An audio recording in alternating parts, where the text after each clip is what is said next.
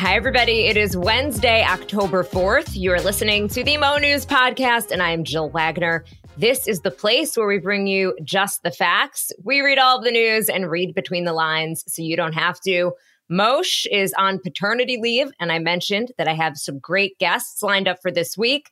Today, I'm really excited to be joined by Lauren Smith Brody. She is the CEO and the founder of the Fifth Trimester, which advances gender equality in the workforce through support for moms and all caregivers. Some moms out there might know Brody from her best-selling book, The Fifth Trimester, the working mom's guide to style, sanity, and success after baby, which I read and I think really captures what new moms are going through, particularly as they head back to work in that fifth trimester with all of the guilt and stress that comes with it. You may have also seen Brody or her research in the New York Times, the Wall Street Journal, on Good Morning America, CNN. And if that was not enough, she's also the co-founder of the Chamber of Mothers. It's a national, nonpartisan nonprofit that mobilizes Americans around public policy solutions for moms, advocating on Capitol Hill. And she is a mom herself and a wife. She and her family live in New York City. Lauren, with all of that, thank you so much for taking the time to join me today. I'm so honored to be with you, Jill. This is great. So Moshe is out on paternity leave. As our audience knows, he and his wife just had a daughter. And while I do miss him, I am so happy that he is taking time to be with his family. We often talk about maternity leave, as I just mentioned, but paternity leave is also so important. It sure is. More and more, we're realizing that paternity leave is the big unlock to women's equality in leadership and gender pay equity. And that's because only when we stop seeing care work as solely a women's issue will it stop being a women's issue. Also, Jill, did you know that for every 1 month of paternity leave a dad takes, mom's earnings increase 7% when they're measured 4 years later? That's literally how we beat the motherhood penalty. All right, really quickly, what exactly is the motherhood penalty? It's the opposite of the daddy bonus. So the motherhood penalty is the measurable negative impact, usually about 5 or 6% per child, on a woman's earnings. So that's how much her compensation decreases, and on her status and her perceived competence and commitment. And that is all controlled for going part-time, controlled for taking an unpaid leave. That is all due completely to bias. In fact, when you look at the gender wage gap, 80% of the gender wage gap can be attributed to the motherhood penalty. I did see something that women are actually now out earning men up until I think it's like the age of 30. And then their earnings start to go down. And it's very obvious what's happening, which is that they're having kids. 60% of college grads right now are women. More medical school graduates are women. More, women, there's all kinds. I could go blue in the face telling you all the studies about the ways that women are great. But basically, you have to keep them in that moment, in that inflection point after having a baby to be able to have them stay in the pipeline to leadership and become the incredibly profitable leaders they are. And we know that, if we actually had gender equality in leadership in business, the United States GDP, this was a McKinsey study, would increase by 26%. And I will say, just on a personal note, you were extremely helpful to me when I first had my daughter 5 years ago at this point. And I really thank you for that, because you helped. It is a hard transition for women who are coming back from maternity leave, going back to work. I think it was one of the hardest things I've ever had to do. So I really appreciate it. Same. I mean, the whole reason that I started doing this work after years working in magazines is because it felt at the time to me like an individual problem. And the more I saw other people around me go through it, the more I realized this is not an individual problem to be solved. It is actually a whole lot of systems and a whole lot of bias working against us, but together, with the tiny bit of energy and time, especially, that new moms have, we can make a difference and we can correct, some of these inequities. And I do eventually want to get to some news here because it is a big news day. But as we were talking about before, dads are such a big part of the equation. And I actually get so annoyed at dad shaming posts on social media. People who follow me on Instagram know that there is nothing that gets me more frustrated than momfluencers or influencers that think it's funny to rag on their husbands. Like, I just gave birth and here's my husband who's asleep on the hospital couch. And I know I'm lucky because my husband is really an equal partner. But it is not 1950 anymore. Most dads I know are extremely involved with their kids and want to be. Right. And they're not going to be motivated by anybody making fun of them for sleeping. We're all tired. Right. All right. With that, let's get to some news here. Dysfunction Junction in D.C. Kevin McCarthy has been ousted as Speaker of the House. What comes next? Now, it also comes as pandemic relief funding for childcare has ended. The impact that this can have on working parents. Stop me if you've heard this before. Mortgage rates tick higher, making home ownership even that much more expensive. Also getting more expensive, just sitting at home and watching Netflix. Plus, some famous authors join a class action lawsuit against OpenAI. We're going to tell you why and the real impact that AI is having on authors like Lauren Smith Brody. Plus, the notorious RBG, Ruth Bader Ginsburg, honored on a new postage stamp. Lauren, just as nobody is mailing anything anymore. No, and buy them for my sons to use. They're going to be mailing some things soon. Plus, I will have On This Day in History, and it is a good one. I have been struggling with On This Day in History because it's really Moshe's area of expertise. But today, I feel very confident that we're going to have a good conversation. Definitely. There's some theme music coming up. All right, let's start with politics. A historic day in Washington. The U.S. House of Representatives voted Tuesday to oust Kevin McCarthy as Speaker.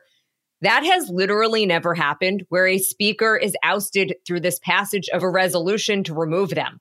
On this vote, the yeas are 216. The nays are 210. The resolution is adopted. Without objection, the motion to reconsider is laid on the table. The office of Speaker of the House of the United States House of Representatives is hereby declared vacant. There were 8 Republicans who joined 208 Democrats in voting to remove McCarthy. But as we've been reporting on this podcast, the motion to remove McCarthy actually came from a fellow Republican. I am talking about Representative Matt Gaetz. He is from Florida. He has warned that he would do this if McCarthy decided to pass that stopgap budget agreement, working with Democrats to avert a government shutdown. That's what McCarthy did. Gaetz then followed through on his promise. Here is a bit of what he had to say on the floor before the vote, defending his decision to move forward with removing McCarthy, which critics have said just creates more chaos. I don't think voting against Kevin McCarthy is chaos. I think $33 trillion in debt is chaos. I think that facing a $2.2 trillion annual deficit is chaos. I think that not passing single subject spending bills is chaos. I think the fact that we have been governed in this country since the mid-90s by continuing resolution and omnibus is chaos. McCarthy would have needed Democrats in the House to vote to keep him in his leadership position. Democrats not playing ball here. House Minority Leader Hakeem Jeffries said, this is, quote, now the responsibility of the GOP members to end the House Republican Civil War. So what now? Republican Representative Patrick McHenry of North Carolina will now temporarily lead the House. He is a friend of Kevin McCarthy. His name was on a list that McCarthy was required to give the clerk in case this very thing happened. He doesn't have a lot of power, though. In fact, the House can't really start any legislative business until a new speaker is elected. And again, this is historical. Several speakers have resigned amid intra-party threats of a vote on their ousting. John Boehner back in 2015, Newt Gingrich back in 1998. But the House, again, has just never removed a speaker and hasn't held a floor vote on removing a speaker in over a century. So why did this happen? Ironically, it was part of a rule change that was put in place by McCarthy as he was trying to win the speakership back in January, just one of his concessions to far-right members of his party. The measure is called a motion to vacate the chair. It only requires the backing of one person to force the House to consider removing the speaker. The bottom line now, Republicans still control the House. They just need to figure out who is going to be their next speaker. And meanwhile, the clock is ticking until that stopgap budget measure runs out. So the money runs out in less than 45 days. Lauren, I feel like I was just talking for an hour, but I just wanted to give everyone the background here. You work with the private sector, you work with the public sector. I feel like this is just one of the reasons Americans are so tired of Congress and politics in general. It's definitely going to make for a complicated dinner time conversation with my 2 teenage boys, for sure. I think it's one of the reasons that we're really ready for a new wave of people in elected office in both parties who are actually living lives that look anything like the overall American public. People who are raising kids, people who are caring for their parents, who are living the issues that most need solving. It's time. And I hope your teenage boys are going to listen to this podcast. I recently found out that some kids listen. I love that. That's great. They probably listen in school. Schools are great about having kids listen to stuff. All right. As we were saying, this all stemmed from this past weekend when the government avoided a shutdown by 32 minutes. But what didn't get as much attention was that this weekend, a rescue package for the childcare industry also expired. Since November of 2021, childcare providers have had access to the childcare workforce stabilization grants. Those grants were meant to help stabilize the childcare community by providing money to retain and recruit staff. The money was allocated as part of the American Rescue Plan. It was just this 2-year initiative that was set to expire at the end of September. But with this initiative ending, a lot of people are sounding the alarm about the detrimental impact that it could have on American childcare, which is an industry that's already in crisis. The Century Foundation is a progressive, nonpartisan think tank. They put out a report saying 70,000 childcare programs are likely to close when those federal funds end. About 3.2 million children could lose their spots. Lauren, this is actually something that Moshe and I have reported on before, but you've done a ton of work in this area. I'm curious what you're hearing here and just how soon we might see the impact. How soon? I mean, soon. Now, yesterday, last week, like a year ago, yes, there are going to be huge, huge repercussions. Costs will rise. The quality will potentially decline. Many families will have to make hard choices, probably about their careers or potentially choices even about the safety, quality of their kids' care. I think for context, it's really important to realize that like other kinds of COVID relief that we saw funded, childcare funding was passed back then because of the emergency. But this was really a pre-existing condition for American parents. Treasury Secretary Janet Yellen has called childcare a, quote, textbook example of a broken market. That means it costs more than people can afford and still can't pay its workers a living wage. That's broken.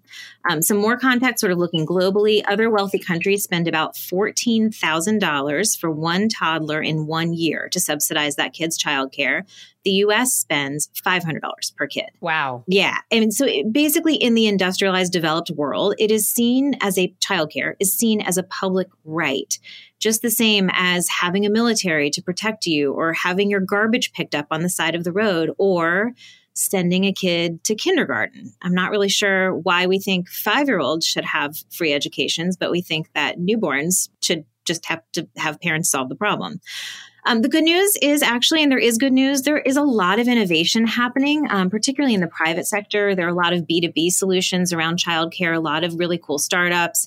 I'm actually working on a white paper right now alongside a childcare company called Vivi that's going to measure the return on investment of these supports by employers for their employees around childcare because it's profitable for a business, and it's also profitable for our country's GDP to retain parents in the workforce.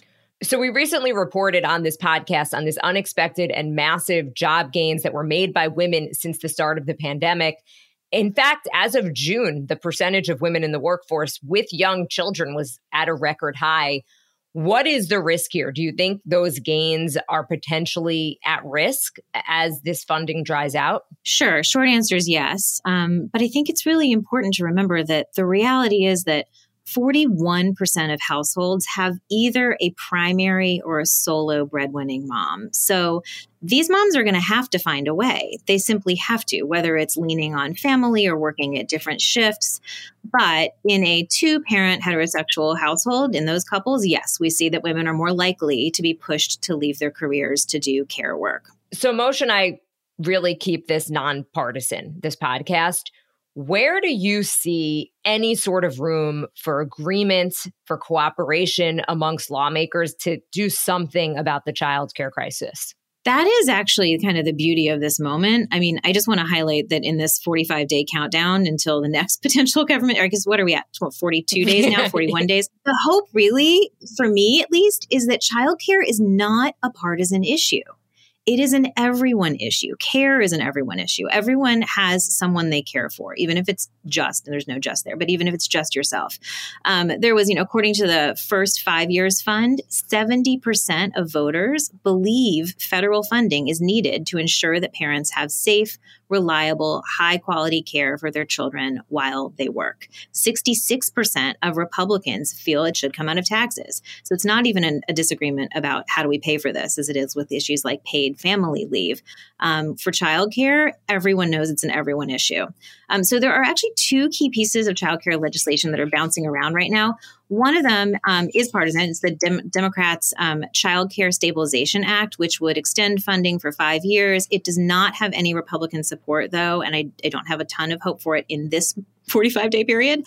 But the other is bipartisan. It's called the Child Care Investment Act. It was proposed this summer, and it basically updates tax incentives for employers to help out with childcare and increases flexible spending account caps for families to better reflect the actual cost. We've been stuck back at levels that were more appropriate for the 1980s than now. So I have some hope for that one.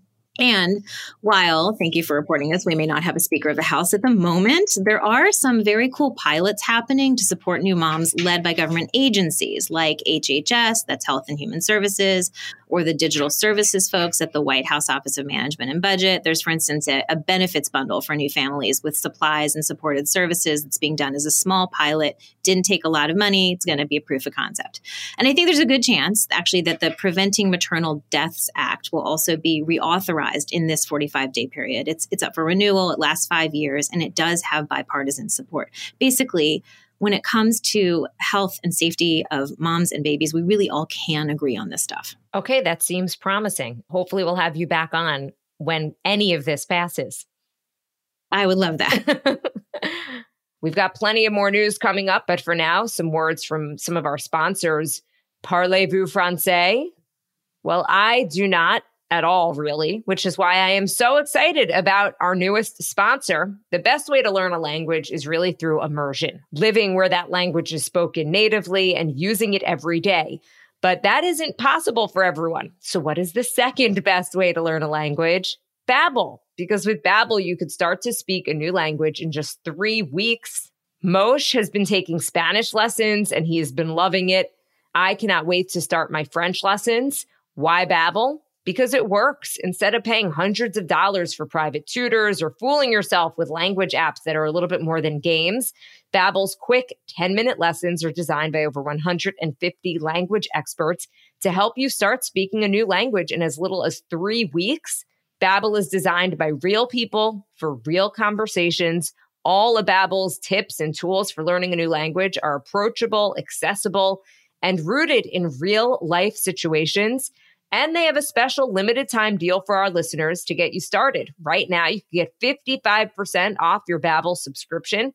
Head to babbel.com/MoNews with our discount so that it's just about $6 a month to learn a new language. Again, that deal, 55% off at babbel.com/MoNews. It's spelled Babbel, BABBEL.com/MoNews, MONEWS.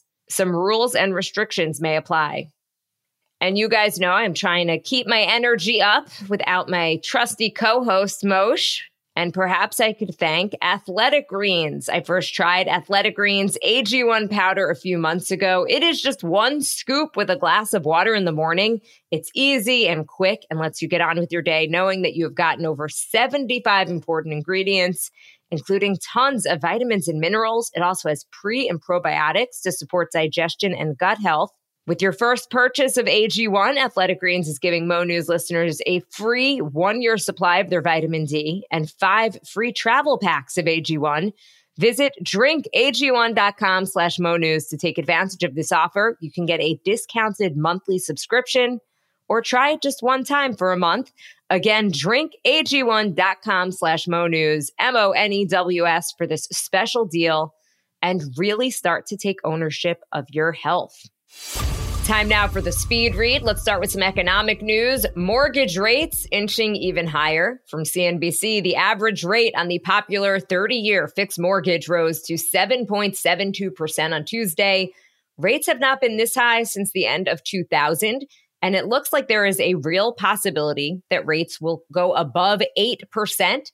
The Fed did not raise interest rates 2 weeks ago, but indicated that they will likely raise rates again this year and that they'll make fewer rate cuts than expected next year. Investors were waiting to see the results of some economic data that was coming out in this first week of October.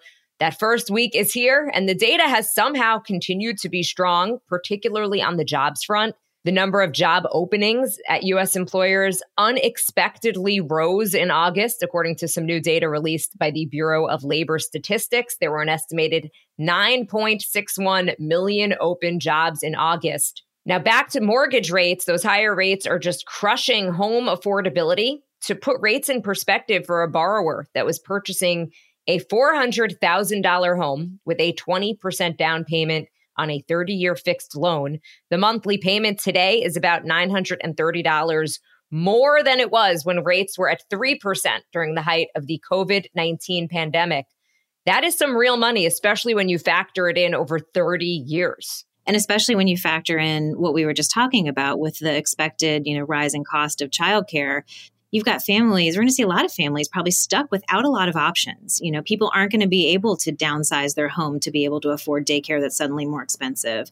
They're not going to be able to pick up and move closer to grandma and grandpa for support. They're going to be stuck. Yeah, as everybody who listens to this podcast knows, my mom literally comes over every single day from 3 to 6, from 3 to 6:30. It's like I book her like a babysitter and I'm like, Mom. And if she's going to be late, she'll be like, I'm running a little bit late, because I really rely on it because I moved 5 to 10 minutes from my parents, and it has been so incredibly helpful. And that is probably a big part of why you moved there. You love her and you want her involved in your kids' lives, right? And it's part of the reason I can do this podcast. Right, right. My children are being watched by homework and video games right now, so all good. They are a little bit older, I will say. Like, just for context, for people who don't know, your kids are 12 and 15. So no one thinks that you're letting, like toddlers roam around. I'd be the first to tell you if I were, because let's normalize not being helicopters. All right, from the Wall Street Journal, Netflix plans to raise the price of its ad-free service just a few months after the continuing Hollywood actors' strike ends. It is the latest in a series of recent price increases by the country's largest streaming platforms. The Wall Street Journal says that they could not confirm by how much Netflix is going to be raising prices or when exactly those new prices will take effect. Netflix not commenting. Over the past year or so, the cost of major ad-free streaming services has gone up by about 25% as entertainment companies look to bring their streaming platforms to profitability and lead some price-conscious customers to switch to their cheaper and more lucrative ad-supported plans. Streamers are also starting to look at how they can create some new pricing tiers around exclusive programming like sports, without running the risk of driving people away from their core offerings. Netflix has actually stood out from its peers because they're profitable. They have a profitable streaming business, and they have been the lone major streaming company not to raise prices over the past year. Instead, they have focused on boosting revenue by cracking down on password sharing. Its latest price increase came in January of 2022. The company reportedly planning to wait until the dual Hollywood writer and actor strikes end before they raise prices. The writer's strike, as we know, is over, but the actors' strike continues. Laura and I saw this and just thought, can we live? Enough. Enough already. No, and for the record, Netflix, I was never sharing my password with anyone. So maybe I should get a discount or something. I know it's a luxury, but I've got these young teens, and Netflix is the one family activity we can all agree on. We're actually making our way right now through Never Have I Ever. We came to it kind of late, and it is perfect for everything that my husband and I want to talk to them about that they wouldn't talk to us about otherwise. Basically, every important parenting moment I've had over the last 2 months has been brought to you by the brilliant writers of that show. So maybe I'm actually making a case to pay more for my Netflix.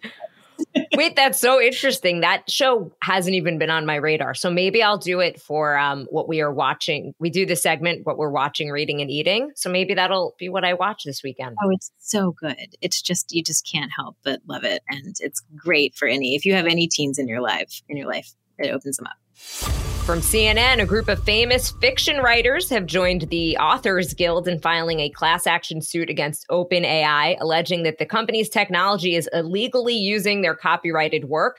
The complaint claims that OpenAI, the company behind the viral chatbot ChatGPT, is copying famous works in acts of, quote, flagrant and harmful copyright infringement and feeding manuscripts into algorithms to help train systems on how to create more human-like text responses.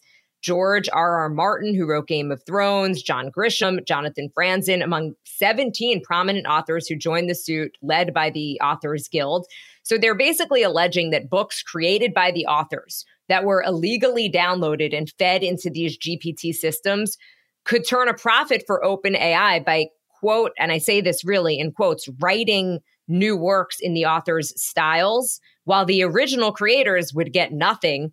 More than 10,000 authors, including James Patterson, Roxane Gay, Margaret Atwood, also signed an open letter calling on the AI industry leaders like Microsoft and ChatGPT maker OpenAI to at least get consent from authors when using their work to train AI models and then compensate them fairly when they do. Lauren, this is one of these issues that is so, I think, theoretical to most people, where it's kind of over their head. But your book is one of the thousands that is being used to train the bots. Can you explain how that feels, number one, and the impact that this could have? I do not consent. I do not. I am an author and I'm a pay equity expert. So no, I do not consent to having my words stolen. It is the definition of unfair. It's robbery. The average income for a full-time writer is about $23,000 per year. So this is not a profession that can afford to be robbed. But more than that, to go deeper, it's existential. Fiction writers are storytellers. Nonfiction writers are thought leaders. I don't want to live in a world without books that are written by humans. I do think, sorry, you're always going to get the sunny side from me. I do think that this may be the moment when the world wakes up to the need for regulation around AI as a whole. And I say, leave it to the thought leaders to do that for us. So thank you, authors. The fact that you're optimistic on this, I'm shocked because I feel like this is the end of the world. Right. Okay, from NPR, as a Supreme Court justice with a large and devoted fan base, Ruth Bader Ginsburg was a cultural and judicial phenomenon. And now the influential justice will adorn cards, letters, and packages. The U.S. Postal Service officially showing off a new stamp featuring Ginsburg this week. The Forever stamps cost 66 cents each, or $13.20 for a sheet of 20. The new stamps show Ginsburg in her judicial robes, wearing her famous white beaded collar, with an intricate geometric pattern that she said came from Cape Town, South Africa. The stamp memorializes her quest for equal justice. The U.S. Postal Service Art Director Ethel Kessler calls it, quote, the stamp project of a lifetime. Lauren, what do you consider Ginsburg's legacy? I mean, for me personally, she was my best celebrity sighting ever. I saw her at Whole Foods buying kale, bags of kale, this tiny, tiny one. Wait, which Whole Foods? I'm so intrigued. 87th and 3rd in Manhattan. It was maybe 6 months or a year before she passed away. Did other people recognize her? Did you try to get a picture? Did you approach her? Yeah, so there was security outside waiting to help her with her bags, but she was also, she worked out a lot, and she was carrying all of her own things. And it was like the Red Sea parting, people just made way for this tiny, mighty woman. So she's the first Supreme Court justice to get a solo U.S. stamp since 2003, right, when Thurgood Marshall was honored.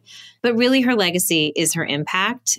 Because of her, as a woman, I can have a bank account and a credit card and a mortgage, apparently a mortgage with a very high rate. Right. I can fight for equal pay and I can serve on a jury. And that was all Ruth. And Jill, just to come totally back full circle to when we were talking about Moshe's paternity leave and why paternity leave is important, so many of the landmark cases that Justice Ginsburg argued in her career helped broaden our definition of gender roles and fought for women's rights, but they did it by pointing out men's rights. She was really crafty. Maybe it was the kale.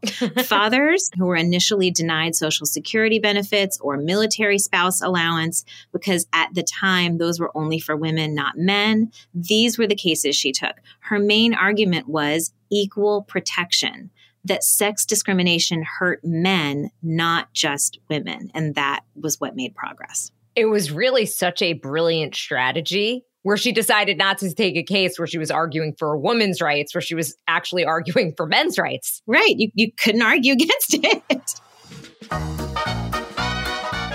Okay, now it's time for On This Day in History. On this day in 1957, the Soviet Union launched Sputnik 1, the first artificial satellite which orbited Earth until 1958.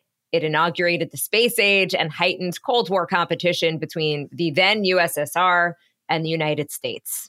On this day in 1993, the so-called Battle of Mogadishu in Somalia ended with a death toll that included 18 U.S. soldiers and hundreds of Somalis. The conflict occurred during a U.S.-led military operation.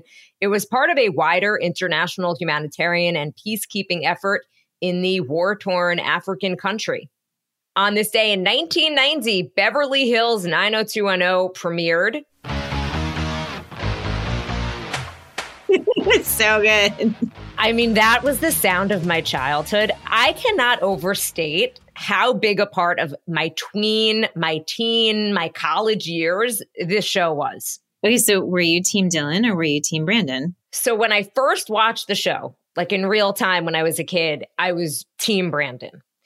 And then, admittedly, I rewatched all of the seasons. I think there were about 10. I don't think I did the college years, but all of the high school seasons. And I do feel like maybe Dylan was misunderstood. And now I am Team Dylan. So I changed.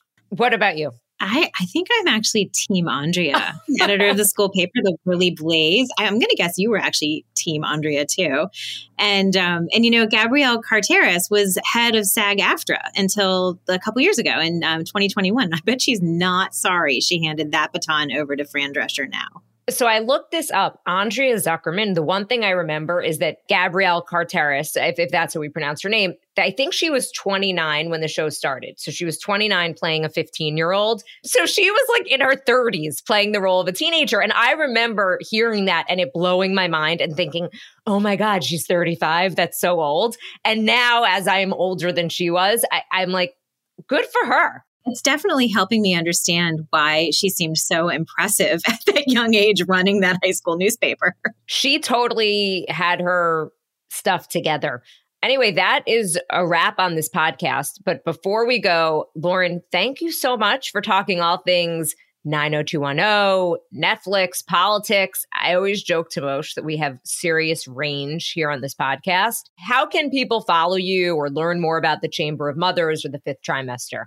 Oh, amazing. Thank you. So I'm on LinkedIn is probably the easiest way to find me. I'm just Lauren Smith Brody there.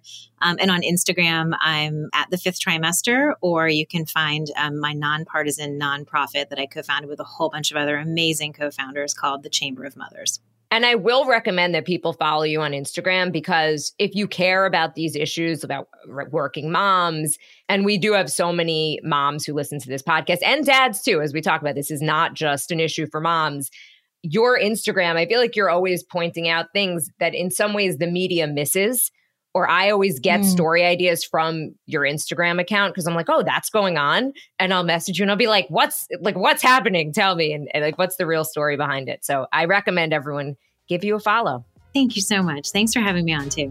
All right. Thank you guys for listening to the Mo News podcast. If you like what you hear, share this with your friends. It will help us grow. Follow us and subscribe so you don't miss an episode. Review us in the App Store. Call us 1-800-711-MOSH. And don't forget to follow us on Instagram at Mosh, MOSHEH. Bye, everybody. Thanks for listening to the Mo News podcast.